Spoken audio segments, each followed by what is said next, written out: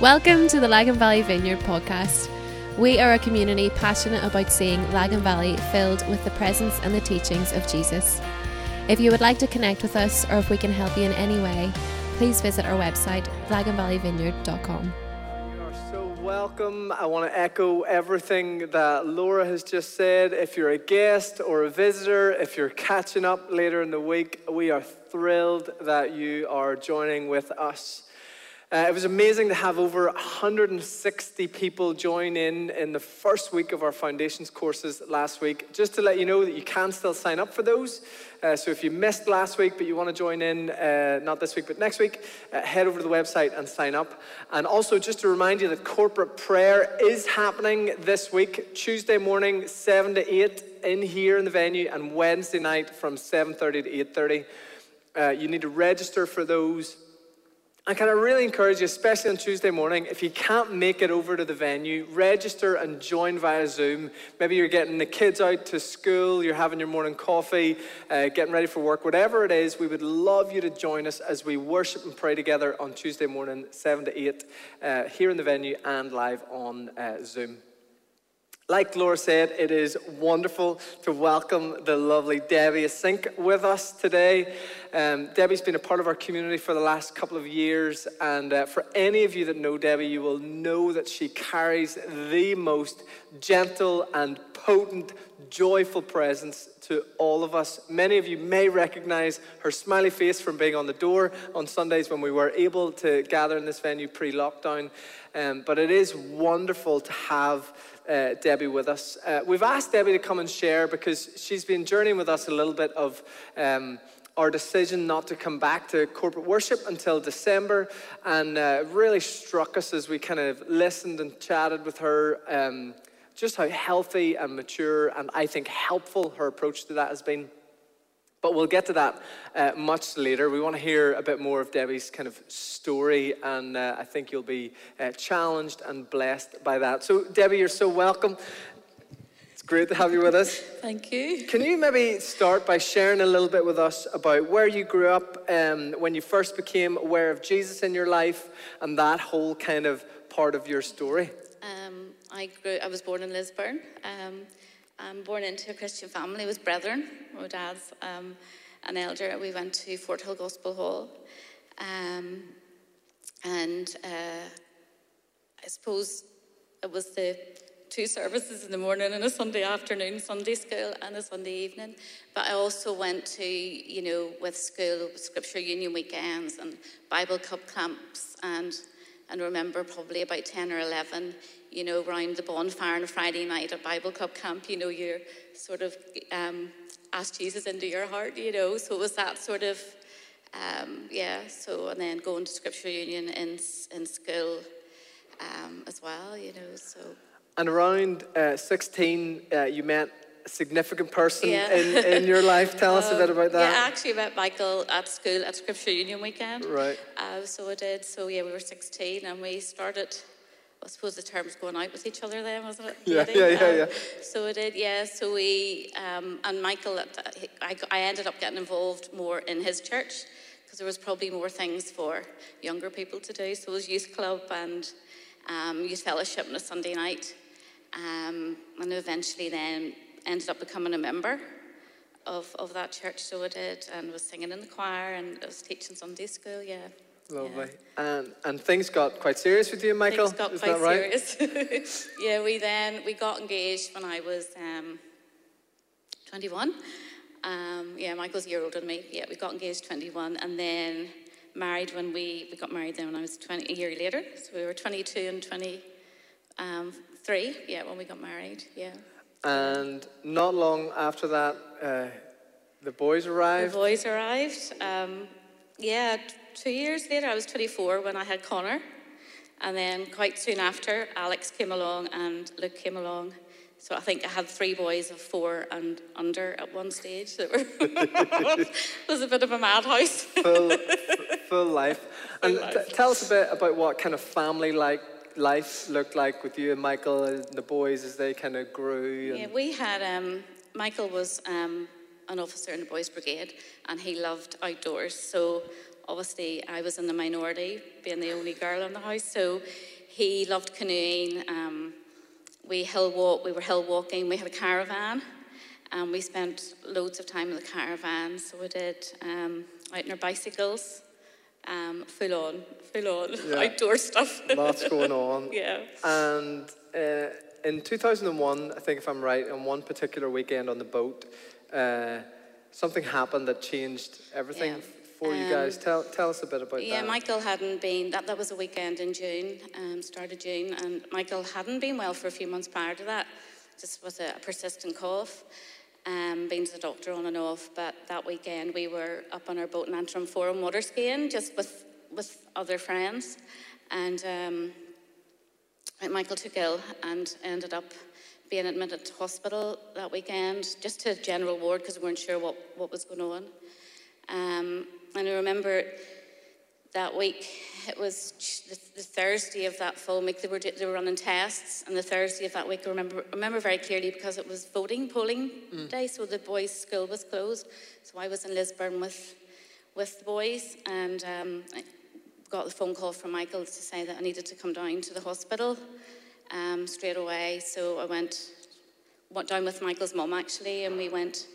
And I knew, because as soon as I walked in, our minister, then Michael had already phoned our minister, Bobby, and I knew as soon as I went in that it wasn't good. He was diagnosed. He actually had, cancer was already secondaries. They had 3 and 2.5 litres off his lung, and in that was cancerous cells, but it already had started to spread through his body, so it had, yeah. So it was... Wow. Yeah. What age were the boys at that stage? It was only a short illness, so they were 6 and 7 and 10 probably, because then, yeah. Wow. Yeah. And it was a very short illness. Things went downhill very quickly, is that right? It was a crazy 8 months just, so it was intense chemo, but it was really, straight into palliative care. So it was, and... Wow. Blessed with really good family and friends too, because I think we were in the hospital more than we were out of the hospital, so I'm trying to keep the boys, keep life for them as normal as possible, while they're still watching the changes to their dad happen very, very quickly. It went from a dad that was doing all the outdoor stuff to losing so much weight and just not being able to do any of those things anymore, So it was a very crazy 8 months journey. So it was, And after Michael passed away with 11, 8 and 7, is that right? The boys were... Yeah, 7, 8 and 11 at that stage. Connor had literally just, in the September, started Big Ski, he started Wallace, so he had, and then Alex and Nick, they were still at primary school, so they were. So, wow. Yeah. What was life like in that kind of, in the aftermath of that moment? I think, as I said to you, I think you sort of go into survival. It was just like, it was like just keeping us afloat, keeping the boys, in the routine, getting them back. We kept them off school for a while, but not very long, because they needed to get, normality. So it was just keeping them at school and, keeping them at the boys' brigade and Sunday school, and trying just to keep going with three boys. It was, with boys being boys, and And around 2004, things changed again for you. Tell us what happened. Actually, that weekend that Michael took ill on the boat, we, with friends, mutual friend, we were water skiing, and a friend, he was a mutual friend of friends, Gordon, and he actually visited Michael in hospital, so we did remember and visit Michael in hospital. So Gordon started to come to our church more regularly, and the boys were very familiar with him and knew him, and then I started playing badminton, and again through these mutual friends, and sort of kicked off from playing badminton at church. So it did that, and a few church walks up through the moorings. Gordon came in quietly. Yeah. And yeah. And things with Gordon got quite serious. Tell us a bit about his journey towards proposing to you. There's a lovely story about him. I think he proposed to me at the top of the stairs, but it wasn't very romantic. But Gordon was very aware. I think that's with the boys, that he wasn't coming to replace their dad. You know, that was the amazing thing about Gordon. He was very quiet and very unassuming. He came in and he asked Connor for his permission to marry me, so he did. I love that story. Yeah. And what age would Connor have been at that time? Connor was just 14. Wow. 14. And Connor said yes. I think Connor said yes. Take her. Oh, yeah, because he had stepped into the role, you know, of looking after me. Really, he grew up very quickly, so I think there was a bit of relief for Connor too. You know, and they, as I said, the three boys adored Gordon. You know, and where step families go, it wasn't perfect. Yeah. You know, but it was good. Yeah. And would it be fair to say, Debbie, that maybe unsurprisingly for some of us, that during that kind of time in your life and family, your relationship with Jesus wasn't by any means non-existent, but it was maybe perhaps a bit dry? Is that fair? Yeah. It was. You know, we were sort of taken over type of thing, and our walk it wasn't a close walk with Jesus. You know, and again we were going through, you know, the crazy teenage years with the boys and getting them, you know, getting a bit like survival, you know, and getting them through that. So it was taken over. Yeah. And then in 2013, another fairly big move happened, perhaps quicker than you guys had thought or planned. Tell us how you ended up moving to Australia. Yeah, we, as I say, we were taken over, and we found ourselves in a position of, you know, having to find a church, and we just never really, you know, got there, so we didn't. And then this opportunity arose. Connor and Danielle had already moved to Australia, and my middle son Alex was already in New Zealand. And because Gordon was a New Zealand citizen, it was very easy for us to, for me especially, to get a visa. So we had this opportunity. Luke was staying to study at Queen's here, so we thought, right, okay. But put the house up for sale, and it sold really quickly. But I think I said to you, you know, hand and heart, we definitely didn't put God really at the centre of that move. We were really doing that on our own, which, you know, obviously turned out that God was very, very much in the move. You know, so off we went too. But in the time, Gordon was going in the October, and I was going out in the December. And Gordon, we had no jobs sorted, but Gordon had he got that email accidentally. It was sent to him by mistake from a company in Brisbane. He worked with surveying lasers, and Gordon was, oh, wow, this is a company that he knew of. So he emailed them back and said, you know, would you believe it? He says, I'm actually coming out in October. And so they, just to be clear, they emailed your Gordon intending to email another Gordon. I think because it was like training that he had done in a way back in Switzerland, and he was like obviously on the list, so they'd sent it to the wrong Gordon. So he emailed them back and said, he says, I'm actually moving out to the Gold Coast in October, and filled them in a bit more, and they said, well, look us up, come and see us when you arrive. And by the time I got out in December, they had offered him an amazing job, and a job that he absolutely loved. Wow. Yeah. And then tell us a bit about, you connected with a church out there and some of your journey into that community and the effects of that. Gordon had family in Australia, and his sister Ellie and Connor and Danielle at this stage were, it was a small Hillsong campus. It had actually only really started. It had just been planted in the Gold Coast. So it was quite a small campus. So we sort of went along and had a good feeling about it.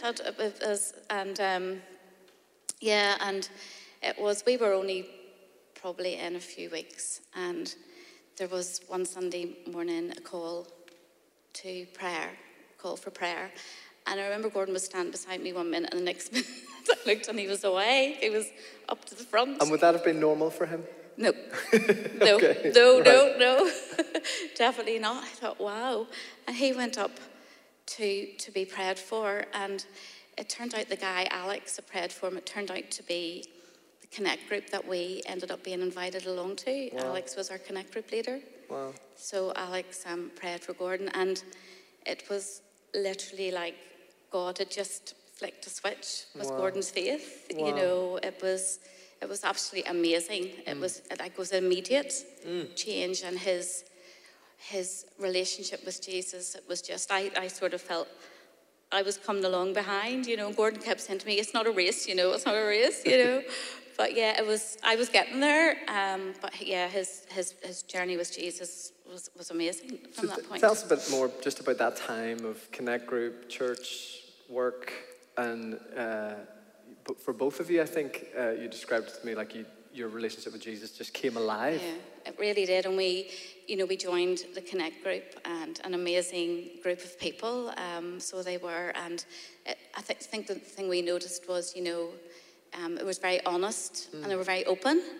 So you felt able to share, which was amazing. So that was the Connect Group. And then we started to volunteer on a welcome team. And then we ended up leading a welcome team. And Gordon also was involved in a men's Connect Group. And the Hillsong was like sisterhood. So I became part of the sisterhood as well. So Wow. yeah, so it was busy with church, but amazing. Yeah. Absolutely amazing. So everything in Australia is going brilliant. And then tell us about sort of autumn, winter 2014. What happened then? We had just celebrated. Connor and Danielle decided to get married there in the August. So we had just celebrated their wedding in the August, and Gordon and I had decided to rent somewhere until we decided where to buy. And would you believe, the house that we bought was in an area called Hope Island. Wow. And our address was Sanctuary Gardens. Sanctuary Gardens and Hope Island. Wow. Yeah. That's amazing. It was, God was in it. Yeah. And we bought our house in September. And again, Alex, our Connect Group leader, he was a builder. So we went to a few wee jobs to it. And we moved in. And Connor and Danielle were still with us at this stage too. So we moved in on the 6th of December. But Gordon just sort of like a week, 2 weeks before that, had this cough, went to the doctor. And the doctor there, very thorough, just did it. He said, "We'll just do an x-ray, an x-ray." So literally a week later, I remember it was the 14th of December, Gordon had got a call from the doctor to say they needed to see him urgently, that they had picked up a huge tumour on his kidney. So they did. So, yeah, I remember already being at home and Gordon walking into the kitchen, and he just burst into tears. But I knew, I just knew. I said, "It's cancer, isn't it?" And I think I said to him, I remember just standing there and thinking, saying to God, "Are you serious?" Yeah. I actually said, "Are you serious, God? Is this a joke? Is this a joke?" And thinking, I can't do this again. I can't do this again. And I thought of the boys, and I thought even my parents, you sort of think, my stage of life, think, we were settled, and, and just in an instant, it all changed again. And thinking, I'm out in Australia, I'm at the other side of the world. Yeah. Away from family, and we had Gordon's family there and amazing friends, but I just kept thinking, this isn't fair on the boys either. Wow. So as Gordon began treatment, tell us a bit about the role of your Connect Group and the church community that you guys were a part of, and how that kind of... Yeah, because that was very quickly, Gordon was admitted to hospital to get the tumour and the kidney removed. And we had a great few months and continued with, our Connect Group and church and serving. So we did, and amazing support. And they just kept a check on Gordon. There was no other treatment at that stage. And we got to November, and then he had started to lose power in his right hand, and then straight to he had gone for CT scan, straight to the emergency room, and there was 4 large tumours. And I remember being in that waiting room. And before you knew it, just, our pastor was there, our church family was there, and it was the peace that was in that waiting room was absolutely amazing, and they were praying out loud, I don't know what other people in the waiting room thought, and Gordon was, I remember looking at him thinking, he was sitting there with a smile on his face, you wouldn't even think that he had just been given this news and that was going on, yeah. I think the way you described it to me was the church took over the waiting room. The church, it was like, they took over the waiting room, because I remember, I think there was one woman in the waiting room that knew our pastor, and she came over to ask him what was happening, what was going on, Church and hospital, beautiful, beautiful picture. Talk to us about what happened when you got Gordon home from hospital. Yeah, he had to have what they call full brain radiation, because there was a lot of smaller tumours as well. So that we were told of the side effects of that. He went through a few weeks of that radiation, and he did end up needing to walk with a walking stick. And I think his speech had slowed down slightly, and obviously handwriting was hard too. But when he came home, I think he was only home a few days, and I remember it was like 3:00 in the morning, dead on 3:00, and it actually frightened me, because I thought, what's going on here? Because Gordon, when somebody sits up really, really straight, and he sat up really straight, and I thought, and he got out of bed, and remembering that he needed a walking stick, he got out of bed and went out heading down the stairs, and I said, where are you going? And he said, I'm going to talk with God. Wow. God wants me downstairs. I thought, okay, so down the stairs with no walking stick, and I lay in bed listening, and honestly it was like you and I are having this conversation. I listened to a full-on conversation, and that went on actually for probably the guts of 2 weeks, and it was 3:00 every morning. And the one thing that God told Gordon to do was to write it all down, because I have it all. Wow. And all the journaling that he did, even, and his handwriting was very, very clear. And it was God telling him to write this down.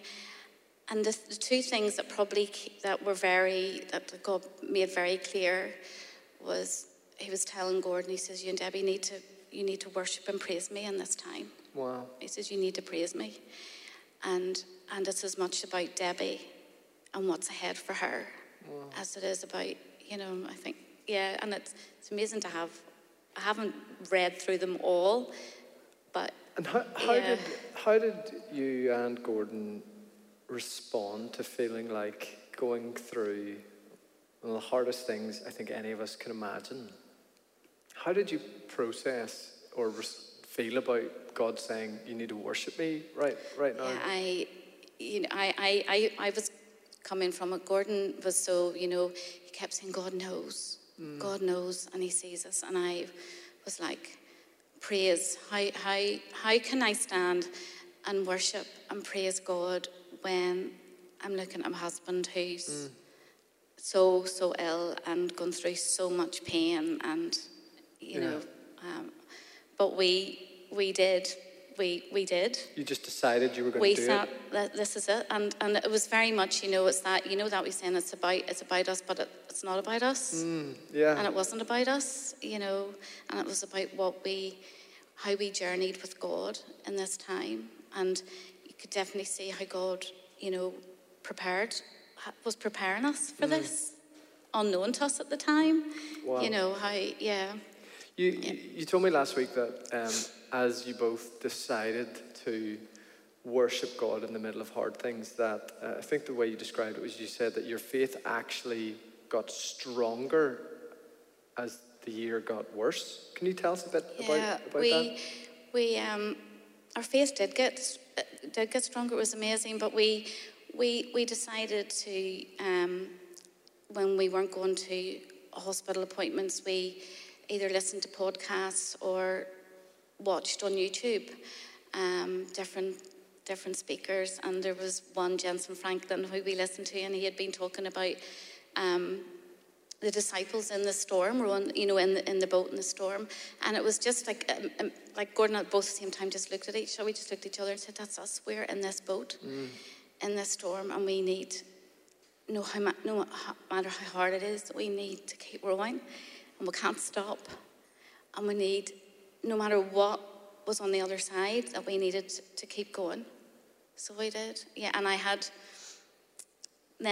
can't even remember how it came about faith over fear. We had that written on our bathroom mirror in the bathroom. So we looked at that every day, just to remind us that God was here, and he was with us, and he was in it, even on those days where it just was like, you felt, some days I actually don't think I could actually breathe, I found it, even to get a breath. One of the things I found so inspiring when I was chatting to you about this was how often we've talked in this community about the importance of habits and rhythms and rituals in our lives. And I think it's very clear that what sustained you guys in worship wasn't that you just did it when you felt like it, but that actually it just became a rhythm in your life, and that really sustained you. In 2016, it was clear that things were getting worse. Tell us what happened and how you both decided to respond in that. Yeah, we were surrounded by an amazing church family who came and prayed with us. They were consistent and were there. The support was amazing, and and we remember we started having, we decided to share communion together, just the two of us, as often as we could. So we did that because our pastor had come out and shared communion. It was a funny moment. He arrived with, we love the Krispy Kreme donuts that you can't get here. So we thought he brought Gordon some, because Gordon wasn't eating very well, and thought, well, maybe Gordon, could have that, and with a carton of Ribena. Wow. But I didn't have any bread in the house for communion, so we had communion with the Krispy Kreme donuts, So that's good. I think that went back to the Hillsong staff meeting, we had communion. But we decided then for us, that really helped us. Gordon really, really wanted to share communion together. So we made time for that. If we could do it every day, we did it every day. Wow. So we did, but on those really hard days, because it was never any good reports. It was never good news. And I remember that one day Gordon said, he says, let's make a list of all the good things that God's given us. And we ended up calling those our wee half miracles, because, it was getting more obvious that we maybe weren't going to get the miracle, but he said, let's make a list. So I remember writing the list, and we called those our wee half miracles. Wow. So we did, of just all the people that God had placed in our lives, who he had given us, and So you cultivated a life of worship and gratitude, really, in the midst of. Yeah, and we had, I think, a friend had written out lots of Bible verses and laminated them, and her and I, we stuck them all around the house in different places, in the kitchen and the living room, just so we could see them. And I found actually reading them, saying them out loud, I found declaring things out loud really made a difference. Wow. Yeah. Wow. Yeah. So by August, it was clear that where things were headed. Can you tell us a bit about what happened and how you guys handled that together? Yeah, because Gordon, through his journey in and out of hospital, always had his Bible there, and his Bible and his notes. So that started a lot of conversations, and one of his surgeons, a urology surgeon, was a Christian, and we had amazing conversations, so we did. So by the August, there was nothing more. That was the stage where, we were told it was possibly weeks, but Gordon was in so much pain. He was admitted then to a palliative care unit with amazing doctors and amazing consultant, Joe. And we had this amazing room. I think God knew the room that we needed, and it opened. There was a bed in it for me, and it opened out onto a beautiful courtyard with water features, and it meant, because it was opened out, that we could, you know, our Connect group, they covered him in prayer. You know, it was just amazing. And Gordon's, we played worship music. Again, you know, that's my thing. If you, nothing else, put the worship music on. But Gordon's favourite song was Oh, praise the name of the Lord our God. He loved that. And his favourite was Oh, trample death, where is your sting? That was his, that was his line. And so we played that constantly in his room, you know, and the nurses and the doctors would have said they never experienced a peace and a calmness in a room, considering what news we had got and what was ahead within, you know, literally just a few weeks. You know, yeah, it was amazing, just how God was there. And how you were able to be there at the very end. And yeah, Gordon went to heaven. He went to see Jesus with Oh, praise the name playing. Yeah. Wow. Yeah. Wow, I've been thinking about that image all week, actually, of that transition moment to that song. It's just powerful. After Gordon passed away, did you think you would move home to Northern Ireland? I thought, oh gosh, you know, I did come home for a few months. So I did, just to see family here and to see, you know, Mum and Dad had flown out to Australia. They were with me. Luke was there and Alex was there. But I remember going back, and I was teaching in a King's Christian College, a beautiful Christian school, and I'd got a call from the director of the Noah's Ark, and to say, what are your plans? We'd love to have you back, because I'd given up, you know, to care for Gordon. So that was the January. I thought, right, okay, and I was given some advice, you know, to give yourself a year and not make any decisions, you know, if you're emotionally and whatever. So I thought, right, okay. As much as I missed family, as much as I wanted, you know, to be home, and because Josiah had been born, he was here. So, yeah, so I back to school, and I continued on leading the Sisterhood Connect group and church, and I had applied to Hillsong College. I thought, right, I was really, really sure that's where God was leading me. So that was sort of the end of that summer. I applied for Hillsong, paid my fees, had my place to start then in there. The January is their start, so I had that. Yeah, I thought, okay. But I was still like thinking, am I meant to be here and praying to God? And I'm like one of those, I'm not a very patient person, and I was like, I needed the writing on the wall, you know. I thought, you know, I needed to know. I can relate to that. Yeah. But I did. It did, and it happened with a girl that I was working with. Tell us about that, because I think it's a brilliant story. Yeah, because she, it was just one morning, she came in and she says, Debbie, she says, I have had this word from God for you, and it was really, really clear, you know, about how she saw me with my family, with, you know, home here, and with Josiah and with my grandchildren, you know, and it was very just, and I knew it was, again, like a switch. I thought, oh, I'm going home. I'm going home, you know, and it was as clear as that, you know, no Hillsong College, and, you know, yeah. One of the scriptures I love is when Jesus talks about how my sheep know my voice. And what's really struck me about your journey with Gordon, and even your journey back to Northern Ireland, was I find this humbling and inspiring, is that like God didn't need to tell you guys things more than once that time. It's just when he spoke, you recognized his voice instantly, and we're headed for Sydney and decided to, I don't know whether it's a left turn or a right turn, but ended up back in Northern Ireland. Not long after coming home, you ended up here at Valley Vineyard. Tell us how that happened and some of what was going on around that time. Well, the few times that I have been home, I had come home twice.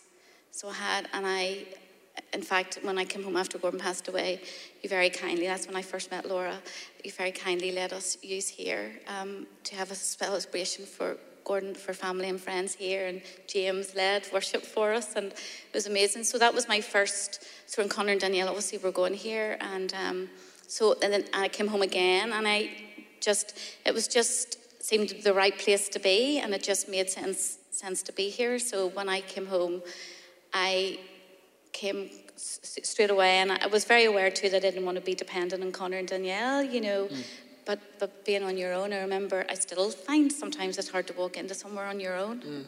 It's a big change. But I immediately then I thought, right, I need to get involved. I need to join the welcome team. Ended up leading the Tuesday morning track, co-leading it with Julie, and I'm part of the Gather team as well. So I just sort of threw myself in, because I found very much too what God, as much to praise him, but it was about giving and serving as well, which really helped me as well. But by helping and serving others, that helped me as well in my journey. Yeah. So yeah. Yeah. I shared with you last week, this sounds a bit creepy and weird sometimes, but one of the things I do in my job is just observe. I try not to use the watch word, because that sounds straight. I just anyway. I think one of the things that has really struck me over the last couple of years as I've just observed you in our community is how you have gently and yet so potently served and brought so much hope and life to so many people in our community. We've absolutely loved that you chose to make this community your home. Debbie, you've journeyed with grief and loss more profoundly perhaps than many of us can really fathom. And you know what it's like to have circumstances outside of your control disrupt your life in all sorts of ways. And one of the reasons we thought this was a good moment for you to share your story with our whole community is that this, perhaps in not quite as an intense way for many of us, but this year, 2020, has been a year of incredible disruption. There are so many in our community that, whether that's the loss of a loved one or the loss of a career or the loss of financial security or whatever that is, church not being actually here on a Sunday. What would you say to those of us who are struggling to find our bearings at the moment and perhaps struggling to make sense of everything that's going on around us at the minute?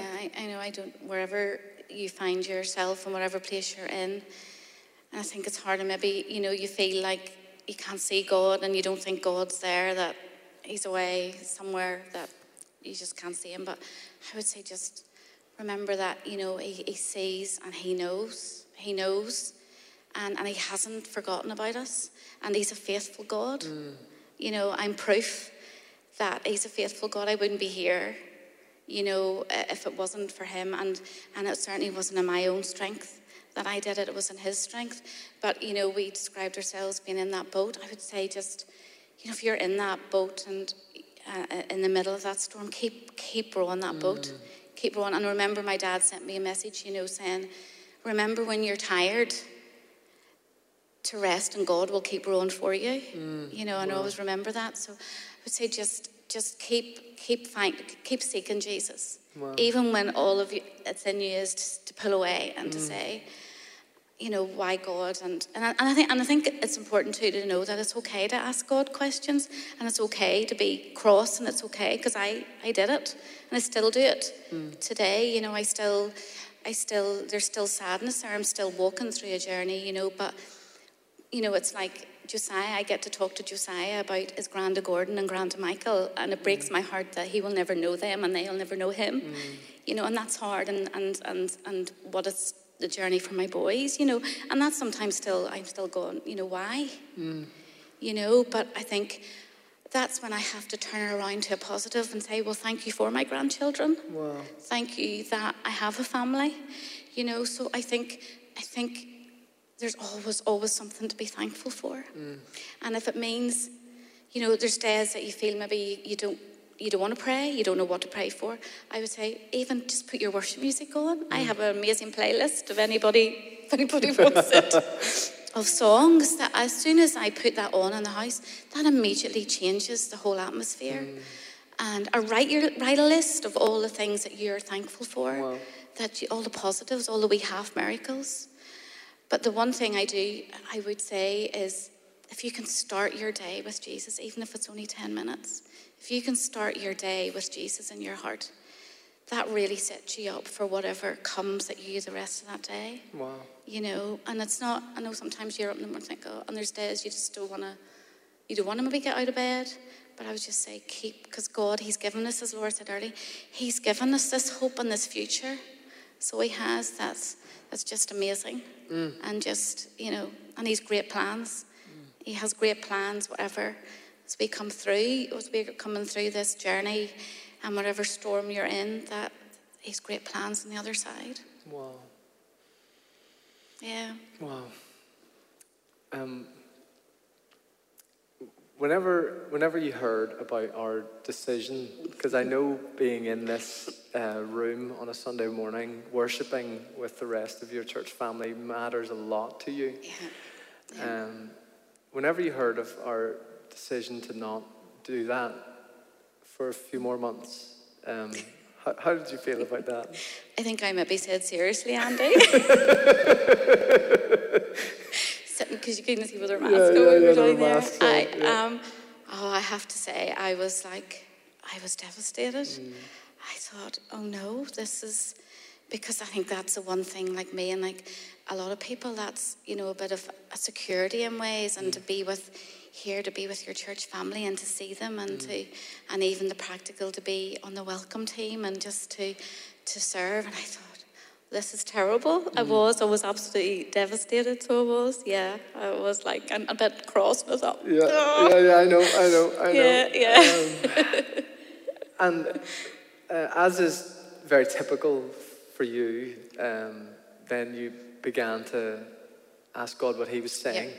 And I have it written down. You felt like the Lord spoke some things to you, didn't he? I'd love you to share those. It was, Laura had asked me just, you know, what I thought about after that announcement, and I thought, before jumping in, I thought, okay, God, what, you know? And it would have been a few days later, and God very quietly reminded me of, I can't remember whether it was a podcast or a little article.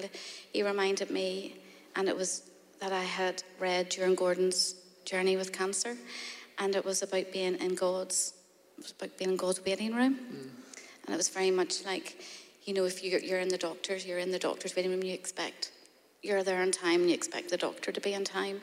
And that's like in God's waiting room, we're there waiting for God, and we're on time for God, but God's late, and he hasn't shown up, and that's, he reminded me, and I'll read it. It's about how we're there on time for our appointment, but he's late, and it's about what we do in that waiting. And when you were talking about the wilderness, and I thought I could see the waiting and the wilderness, and it was about, and it went on to say, it's his time. In this time, it's his time to transform our hearts and to transform our character and our understanding of his faithfulness. And it's sometimes what God does. Say those things again. It's his time to transform our hearts, to transform our character and understanding of his faithfulness. Wow. And then the last wee bit was, it's sometimes what God does in the waiting room of our lives is more important for our future than what we ever hoped. So I thought, wow. So I shared that with Laura, and I just thought, it's what we do now, between now and us hopefully coming back in December, and because that will make a big difference when we do come back. Wow. One of the things I notice all the time is how little of sermons people actually remember. And it's kind of a preacher's curse. Or how often people tell me what they heard in the sermon, and I'm thinking, I actually never said that, but glad that you heard that.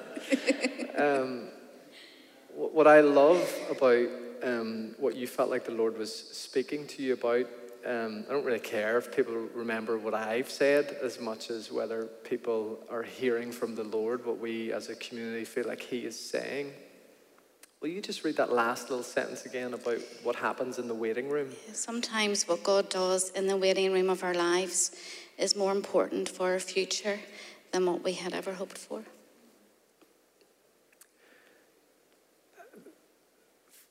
For our church family, I don't know if, wish I had written that, it's brilliant. It summarizes the moment we're in perhaps better than anything I have actually said. That I was chatting with another church leader last week, and they were asking me about our plan to do this, and I said, you have to understand there was no plan. We feel like God's spoken, and because he has some work that he wants to do in us, and it is work, and it is hard, but it is so important for our future. Debbie, what are you excited about, or what do you feel like God is saying to us beyond that at the moment? I know you have some things that you feel like you want to share. James, would you and the guys get ready to come on back up in a minute?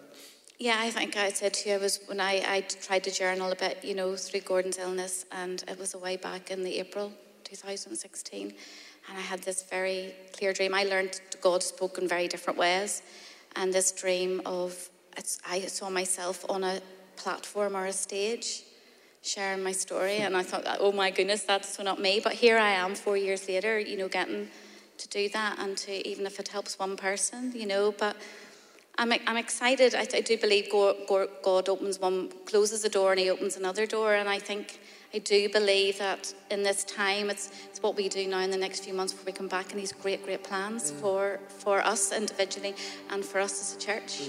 Wow. Yeah. And do you have a piece of scripture that you want to share with us? I was praying, and I thought this verse of scripture popped up a few times, and it's just from Psalm 139, verses 8 just to 10, and it's, if I go up to heaven, you're there. If I go down to the grave, you're there. If I ride the wings of the morning, if I dwell by the farthest oceans, even there your hand will guide me, and your strength will support me. Wow. I just want to say, on behalf of our church family, how grateful we are that you're part of this community. We love you, and we love how you choose to live your life. That it's Jesus orientated, and one of the things for any that know you will know that when you walk into a room or into a relationship, you just can't help but, I don't know, I'm just like, Debbie's here, there's reason to be happy, and we just love that you've chosen to live your life towards Jesus, and openly for everyone else. We love that you've been excited in a strange way to share your life with us, and we want to honor that. Bless you for that. I'm going to let you move off the platform. I'm going to pray, and we're going to worship together. We're going to pray as a whole community. I'd love us to pray for Debbie and for her family as well, and then I'll pray for us all. So wherever you are right now, in your kitchens or living rooms, even maybe if you're driving, catching up on the podcast, can I just encourage you to join me as we pray for Debbie and for all of us. Let's pray together.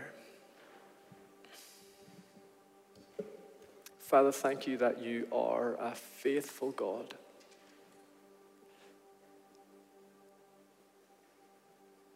Father, our confession today is that you're a good God who brings hope into the midst of dark and difficult circumstances. And Lord, today we thank you for Debbie. Thank you for Connor and for Alex and for Luke.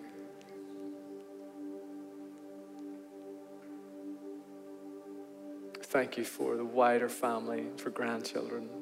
And Lord, today we just humbly ask you to bless them. Not in a trite religious way, but in a glorious, heavenly, abundant way. Jesus, would you pour your blessing out upon their whole family? Cover them with your presence and your peace. Continue to fill them with hope and life and light.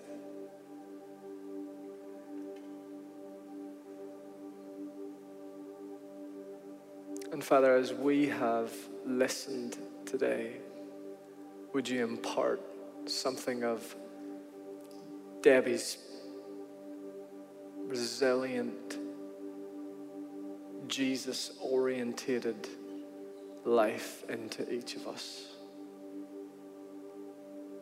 Teach us how to worship in the midst of storms. Teach us how to live grateful for small things. Teach us how to give our lives away to those around us. Come, Holy Spirit, now. Come and lead us as we worship Jesus.